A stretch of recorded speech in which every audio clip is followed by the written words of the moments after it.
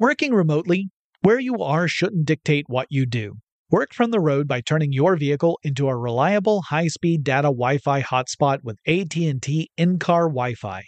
On the network that covers more roads than any other carrier, take your work on the road and AT&T will be there to keep you connected. Connect up to 10 devices and stream conference calls, finish up that presentation, or answer last-minute emails. Why wait? Go to att.com/in-car Wi-Fi today for free trial eligibility. Based on independent third-party data, number of devices varies by manufacturer. Always pay careful attention to the road and don't drive distracted. Wi-Fi hotspot intended for passenger use only when vehicle is in operation. Compatible device and vehicle required. We all can't help but wonder what adventure lies just over the next ridge. A Nissan Rogue, Nissan Pathfinder, or Nissan Armada will take you there. If you're taking on your adventure in a new 2024 Nissan Rogue, class-exclusive Google built-in is your always updating assistant to call on for almost anything. Google Assistant, Google Maps, and Google Play Store are built right into the 12.3-inch HD touchscreen infotainment system of the 2024 Nissan Rogue.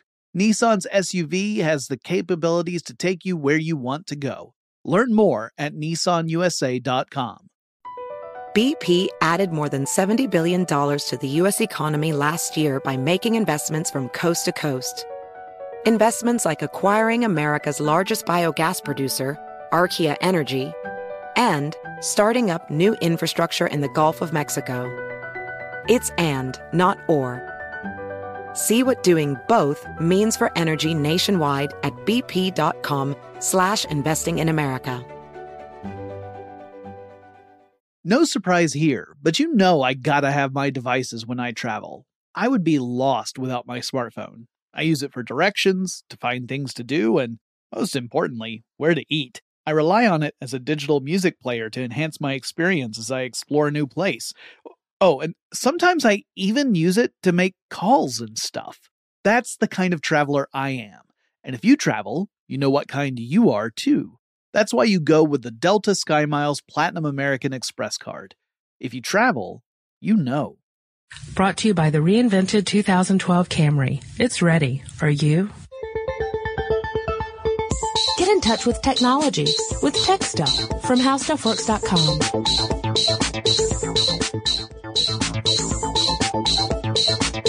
Hello again, everyone, and welcome to Tech Stuff. My name is Chris Paulette, and I am an editor here at HowStuffWorks.com. Sitting across from me, as he always does, is senior writer Jonathan Strickland. He who holds the spice controls the galaxy. Uh-oh. Dune. Yeah, there you go. Nice. And we're done. Yeah. Today we're going to talk about something that's inspired by a little listener mail. This listener mail comes from Damon. Damon says, I was just wondering how a plasma cutter works. Is it something to do with electricity? Yours truly, Damon. Damon, that was very nice and short and to the point. So we're going to answer your question. Yes. We're going to go into more detail than just the fact that, yes, it does use electricity. Okay. So plasma cutters are it's just one use for a plasma torch. Mm-hmm. And a plasma torch is a device that uses usually an inert gas, pressurized, pushed through a nozzle, and at the nozzle there's an electrode that's shooting off pretty powerful electricity, which turns the gas into what is called the fourth state of matter, plasma. Oh, wait, no. Here in my notes it says there are 5 states of matter: solid, liquid, gas, plasma, and New Hampshire. Well, there you go. That's the fourth state. See, oh, okay. I see. I got it now. Would be the fifth state I've got of it now. matter. Okay. Oh, my gosh. You get to answer that listener mail. That's what you have just earned for yourself, There mister. is matter in New Hampshire. Moving on. So plasma. Plasma is an ionized gas. We've talked about it before on this podcast because it does factor into other technologies. Oh, yeah, absolutely. But it's a gas that has free roaming electrons, which means that it conducts electricity. It also can, quote unquote, burn really, really hot. Yes. As a matter of fact, hotter than the surface of the sun. Yes, we're talking like 6,000 degrees Celsius. That's pretty toasty. Yep. And it turns out this is really, really handy for things like cutting through material, or we're going to get into a really cool application in a minute about how you can use a plasma torch to turn garbage into energy. Yes. But let's start off slow here. Okay. So you're using this ionized gas. It's burning at this really high temperature. It actually breaks stuff down in a process that we call molecular dissociation, which literally means that it starts to break down the molecules because the energy that they absorb is so great the molecular bonds can no longer hold. Right. So it comes apart. Right, because normally there is a cloud of electrons circling the nucleus of the atom. Right. And at that point, the electrons are more loosely bound and sometimes split off. Right. And you end up with much more basic particles as opposed to molecules. And it doesn't use combustion. So it's not burning like a traditional torch. No. A traditional torch, you need a fuel, you need heat, and you need air. Yeah, oxygen, and you don't need oxygen for a plasma torch to work. Right. And so it's using using heat in a process that we call pyrolysis. All right. Now this is when technically this is for organic matter. This is not for inorganic matter. Right. That's a different thing entirely. Right. So pyrolysis is a process in which organic matter breaks down and decomposes. Now, when you apply a plasma torch to organic matter, pyrolysis happens, let's say, on an accelerated basis. Okay. Like practically instantaneous, as opposed to taking years and years and years. So this means that plasma torches are very useful for lots of different environments. For example, underwater. You could use a plasma torch because, again, you're just shooting out gas and you're injecting it with electrons, essentially. So you could use a plasma torch to cut through material underwater and not have to worry about the fact that oxygen, you have a real hard time lighting a traditional torch underwater. Yes. And it's really good for cutting through pretty much anything. I mean, at that temperature, it's going to manage to make its way through tons and tons of different stuff. So we do find them very useful in lots of different applications. And the one that I really wanted to talk about, which really it goes beyond the plasma cutters, which, that's interesting enough, but I really wanted to talk about plasma waste converters. Okay. Now, do you want to just jump into that then? Sure. Okay, we can. I mean, unless you had something more to say specifically about plasma cutters. Well, no, I was going to bring up when we started to learn about them, because it really wasn't even all that long ago during World War II that they discovered that this could be possible. Basically, what was going on was, the American war effort required a lot of different kinds of machinery to be fabricated very quickly, and they discovered this arc process that we've been describing, basically by just the techniques they were using then to they started off with arc welding. And they were able to they realized that charging the gas with the current made a barrier around where the weld was, and it protected it from oxidizing, which is very useful, and it also made very, very clean cuts, which is why they're using it for plasma torches, or using plasma torches for cutting purposes.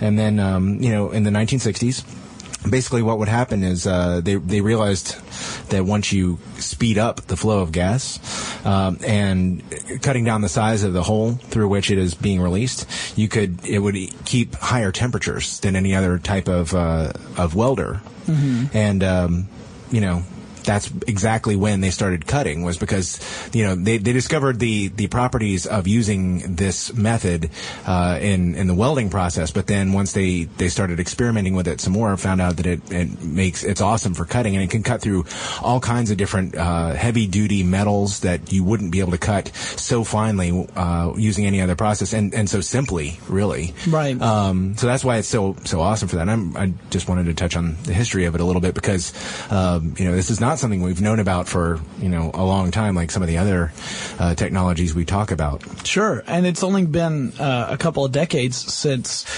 someone thought to apply it to waste management. Yeah, that's even newer. So I'm sure you're all aware that waste management is a huge issue.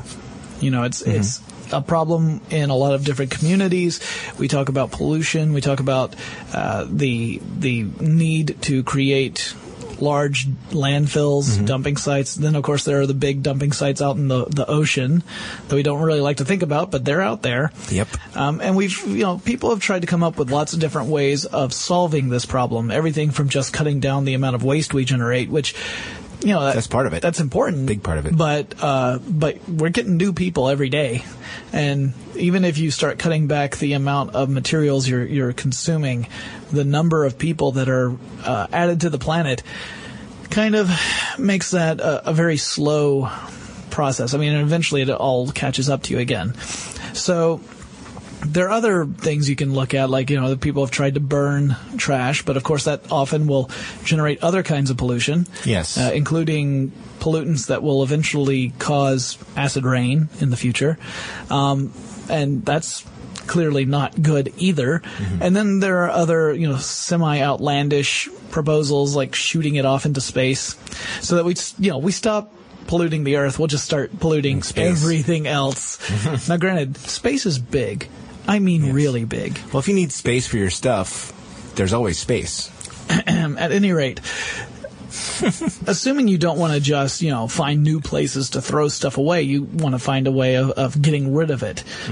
And that's where plasma waste converters come in. Now, a plasma waste converter has at its heart a plasma torch. Yeah.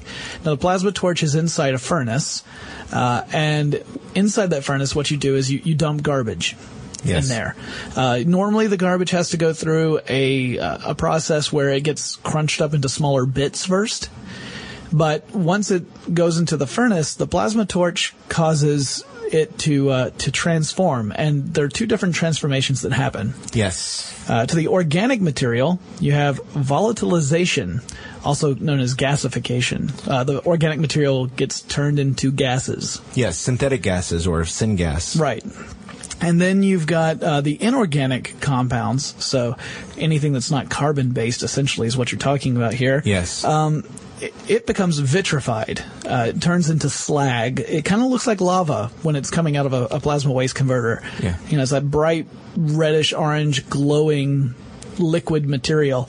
And as it cools, it becomes, if you were to allow it to air cool, it turns into this kind of hard, glassy, rocky substance. It kind of looks like obsidian. There's the lava connection again. Yeah, it looks a lot like obsidian. So if you've ever seen a volcanic rock, that's a lot like what the cooled version of slag from a plasma waste converter looks like. And so you've got the volatilized material and the vitrified material. And actually, depending on how you cool that slag, it can turn into many different formats. Like air-cooled, it looks like those little rocks, like I was mentioning. Yes. If you cool it with water, it turns into these little pebbles. So they don't it doesn't look like little it doesn't look like rocks as in jagged edges or anything like that. It's almost like a fine sand. And then if you blow compressed air through it, which I would not recommend anyone try to do if they had somehow managed to build a plasma waste converter, because it's scary to look at. I was going to say how many of our listeners do you think actually have a plasma waste converter in their backyard? I mean, it's good that you're warning people, but I do find it unlikely. I will admit, it's a hell of a do-it-yourself project. Yes, it is. Okay, but, just saying. No, but anyway, if you were to somehow find a way where you could blow compressed air through the stream of slag as it's coming out of the plasma waste converter, it turns into this very, very thin material. Almost feels kind of like cotton or insulation. And it's called rock wool. And I actually saw a video of this stuff being made. It's just these two guys standing around, guy from Georgia Tech, actually, someone I chatted with quite a bit when I was writing an article about this. But the video of him blowing compressed air through this molten stream of material was really impressive and kind of scary, because it's just these two guys standing there blowing compressed air through material that's so hot that it would do you serious harm if you touched it. Right. But it turns into rock wool, which turns out to be a really good insulator. and could be a way of making money off plasma waste converters. But we'll talk a little bit more about how they can generate cash. So anyway, you get this. You put the garbage through this stuff. Mm-hmm. Those are the products you get: the syngas and the slag. Right. And you end up reducing the amount of weight and space of that garbage significantly. One other benefit to using a plasma waste converter to get rid of your stuff is that you can treat all kinds of garbage in there that you might not otherwise want buried in landfills that because of, it could be dangerous. Sure. For example, medical waste. Which could be infectious. Basically, medical waste can be treated in a plasma waste converter, and it's inert once it's done because it breaks materials down to the point where they are no longer what they once were, and it's no longer dangerous. However, there are limits to how not dangerous things can be. One of the things that you cannot just grab a bucket and throw into the plasma waste converter is spent nuclear rods. Right. That is what they call, in scientific terms, bad. So if you are a do-it-yourselfer and you've built your plasma waste converter in your backyard, not only should you not blow compressed air through the slag, but also please don't put any spent nuclear rods in there. Yeah. I mean, let's be responsible. Okay, then. So, I mentioned that the weight and the volume are reduced. Yes. It's actually reduced by a very significant amount. I mean, granted, a lot of the stuff's being turned into gas. Yes. And then a lot of it is being turned into the slag, and the slag is much more dense than the original material, usually, that you put through this. So, in general, the weight of the slag ends up being about 20% of the weight of the original waste you put in there. Wow. And the volume is 5%. So, in other words, it takes up much less space. It's very dense. Often the slag, if it's dried so that it becomes the rocky substance, could be used in building materials. So, like concrete or even just using it as gravel, really. But the neat thing about these plasma waste converters, now there aren't a whole lot of them out there right now. There's only a few. There's a couple in Japan, and there's one that was being built in Florida. I actually haven't looked to see how the progress has gone with that one. It should have been operational by now. But the really cool thing about these is that not only would they eventually be able to take in all the incoming garbage coming into the landfill to process, but some of them operate at such a huge capacity. We're talking thousands of tons of garbage every day. Right. That not only could they handle all the incoming garbage, but could actually make a dent in the existing garbage at the landfill. Why are you going around denting garbage? I'm just pointing out that if we were to invest in this technology, eventually we could reclaim landfills. You could actually end up using them enough so that the landfill is gone because you've consumed all the garbage in there. Now, granted, you would still be getting incoming garbage, so it's not like you could just shut down. You wouldn't.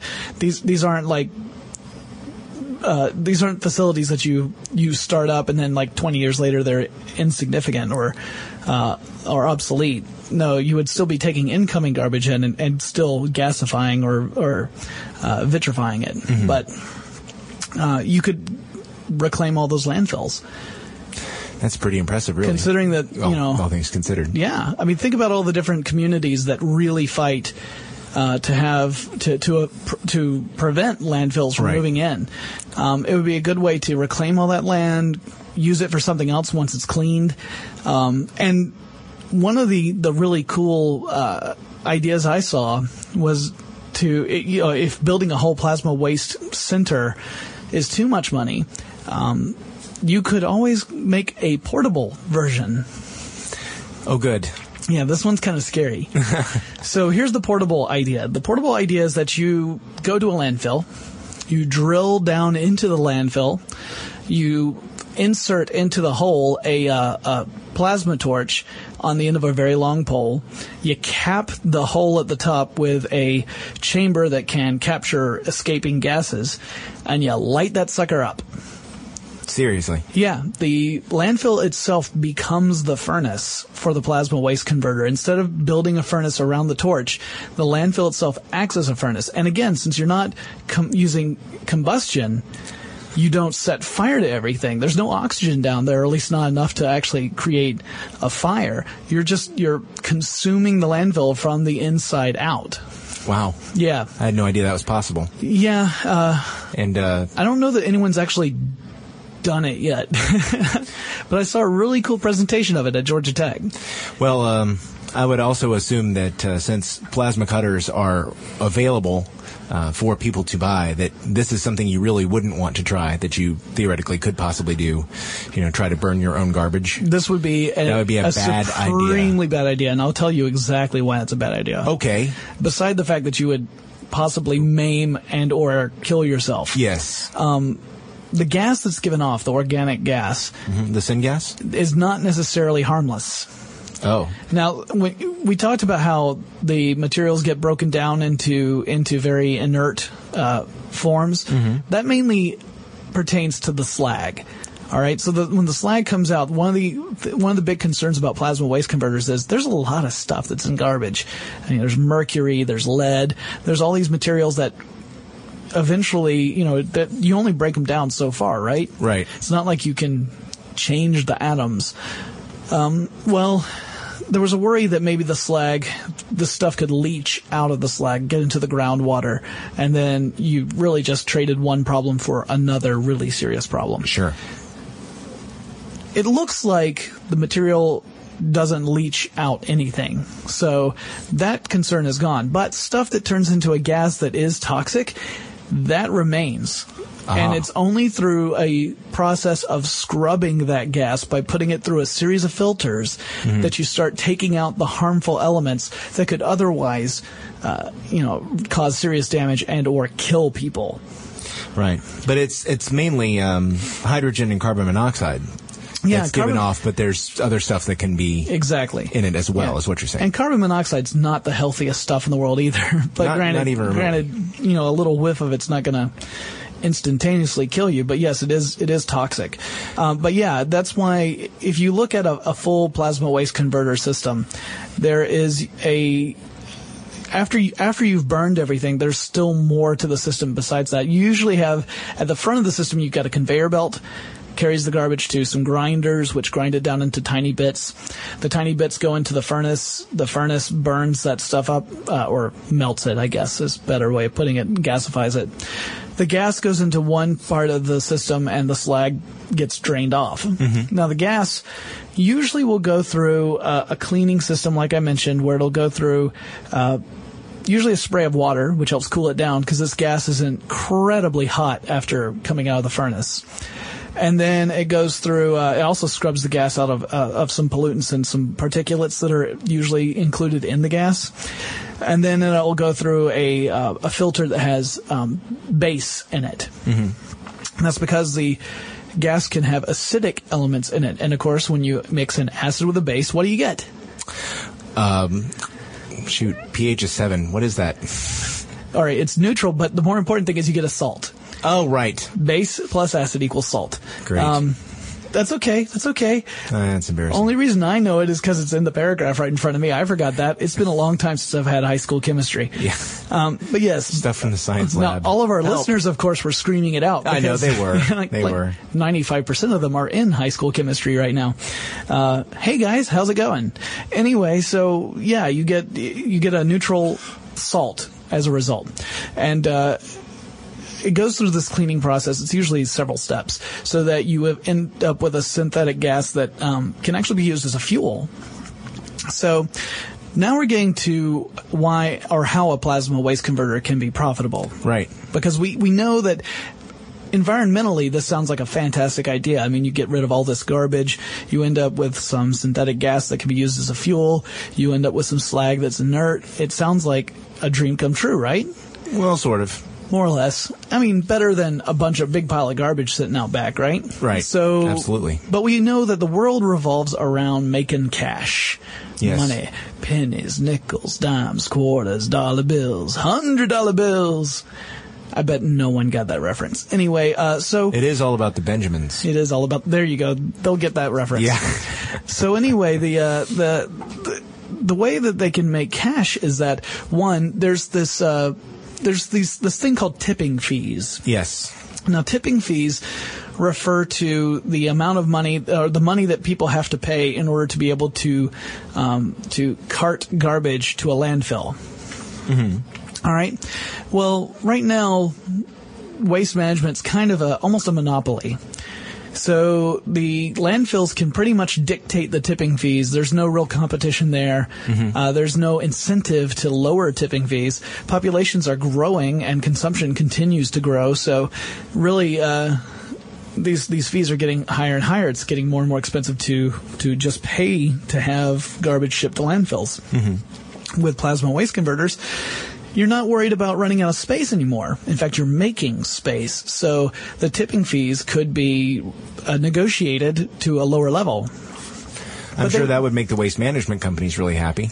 Yeah, when it comes down to making money, it's also stop making money. It's also really hard for them to justify protesting. Because protesting the fact that, hey, we're saving the world, but we're not making as much money, doesn't get you a lot of sympathy, as it turns out. But anyway, so they could negotiate tipping fees, and tipping fees would be part of how they would make money. They could also sell the slag, mm-hmm. however, in whatever format, whether it was being used as like a gravel or a building material, or if they were making rock wool, they could sell it like insulation. Mm-hmm. It's apparently extremely effective as insulation. Mm-hmm. And then with the gas, they could actually generate enough gas from destroying this garbage to create fuel to run the facility itself. So in that sense, they don't need to consume power from the power grid. And in fact, they could potentially create enough gas to sell power back to the power grid. Well, that would be nice. Because you would generate this gas, you could run a generator and then generate electricity and add it to the power grid. A lot of people have asked me in the past, does this mean that it's some sort of magical kind of way of generating energy? Because you think about that, it sounds like, how can something generate more energy than it takes to run it? Mm-hmm. The answer to that is it's using fuel. It's just all it's doing is converting fuel from one format into another. It's not like a perpetual motion machine. It's kind of like the idea of, well, if an oil drill consumed more energy than it generated by gathering fuel, it would make no sense to drill for oil, right? Yeah. Because what you'd think. Because you'd have to pour more energy into the drill than you would get out of the fuel you were.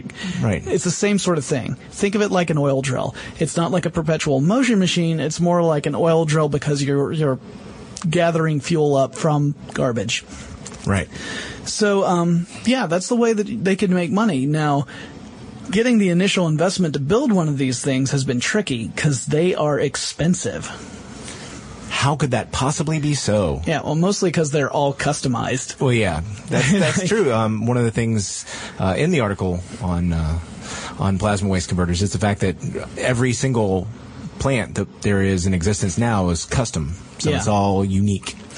Yeah, and it turns out designing a facility from the ground up costs lots of money. It does seem pricey, yes. Yeah, and although I'm sure you could get some really nice parts with clean edges if you use plasma cutters. Well, and it's also a matter of educating the communities about what the plasma waste converter is doing, the benefits of it, and any potential drawbacks, because you have to be completely upfront about that. I mean, otherwise people are going to worry about it. I mean, let's put it this way. If you were told, like, if you had no knowledge of plasma waste converters at all, right, and you were told, hey, I want to build this facility that at its heart is going to have a torch that burns hotter than the surface of the sun, it's going to give off gas which could potentially kill you, and molten slag, and we're just going to throw your garbage in there. Are you all right with that? You might have a little pause first. Sure thing, Chief. Right.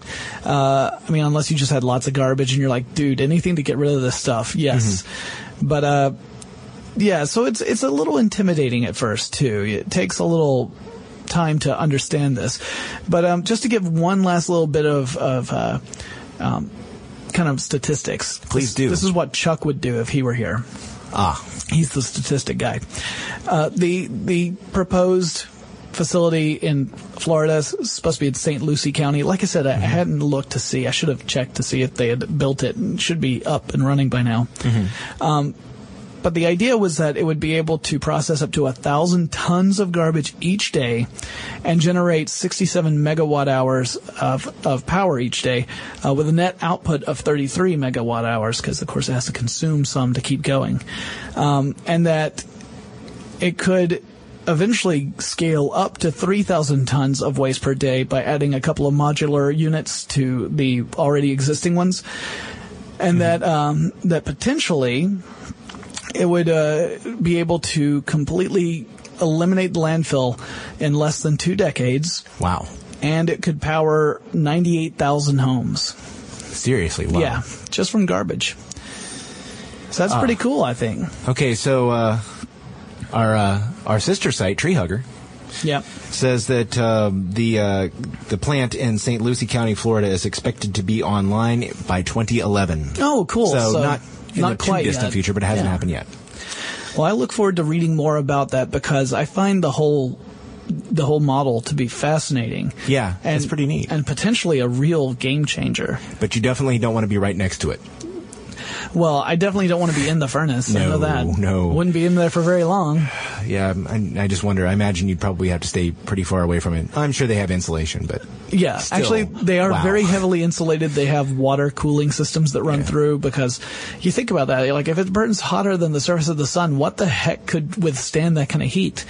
You know, just sort of a trivia fact, really, but something that was in the article I don't think you mentioned, the slag, which isn't immediately drained off, can actually help continue to heat the furnace. Yes. Which is also pretty neat, because once it's converted, it's already producing energy, heat energy, and it's, well, not producing it, it's maintaining it, I guess. Right. And actually the heat itself can be recaptured and used to generate, or to turn, well, it ends up converting water into steam, which then turns turbines, which generates energy, electricity specifically. And fascinating. So yeah, there are a lot of different ways that you could create electricity using this system, all by just, getting rid of some garbage. And we don't have too much of that running around. Anyway. We try to trim it from this podcast whenever possible. Well, that's why I've been missing from the last 6. Anyway. Well, I have now, we've done plasma cutters. We talked about plasma waste converters. Yes, I want to move on to a second round of listener mail. Now, this listener mail specifically comes from Brian, although we received other people asking the same question, including Dante, so I wanted to give a shout out to both of them.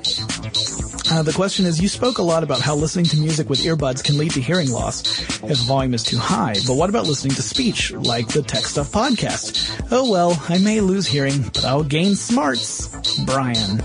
Yes, Brian, any loud noise, especially a sustained loud noise, even if there are short breaks, like in speech, if you listen to it over a stretch of time, like, for instance, a typical Tech Stuff podcast, you can cause hearing damage. Yes. Does not have to be music, does not have to be AC/DC. Does not have to be a jackhammer or a jet engine.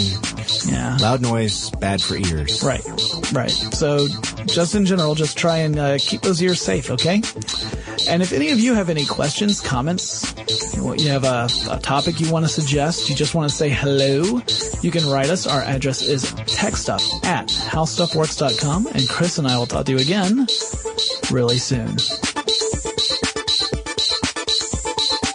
If you're a Tech Stuff fan, be sure to check us out on Twitter. TechStuffHSW is our handle, and you can also find us on Facebook at facebook.com/TechStuffHSW. For more on this and thousands of other topics, visit HowStuffWorks.com. And be sure to check out the new Tech Stuff blog, now on the How Stuff Works homepage.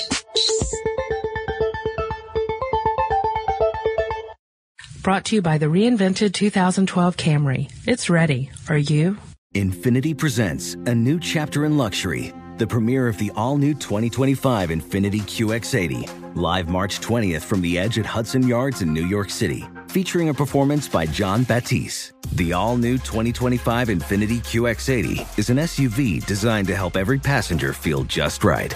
Be the first to see it March 20th at 7 p.m. Eastern, only on iHeartRadio's YouTube channel. Save the date at new-QX80.com. Don't miss it.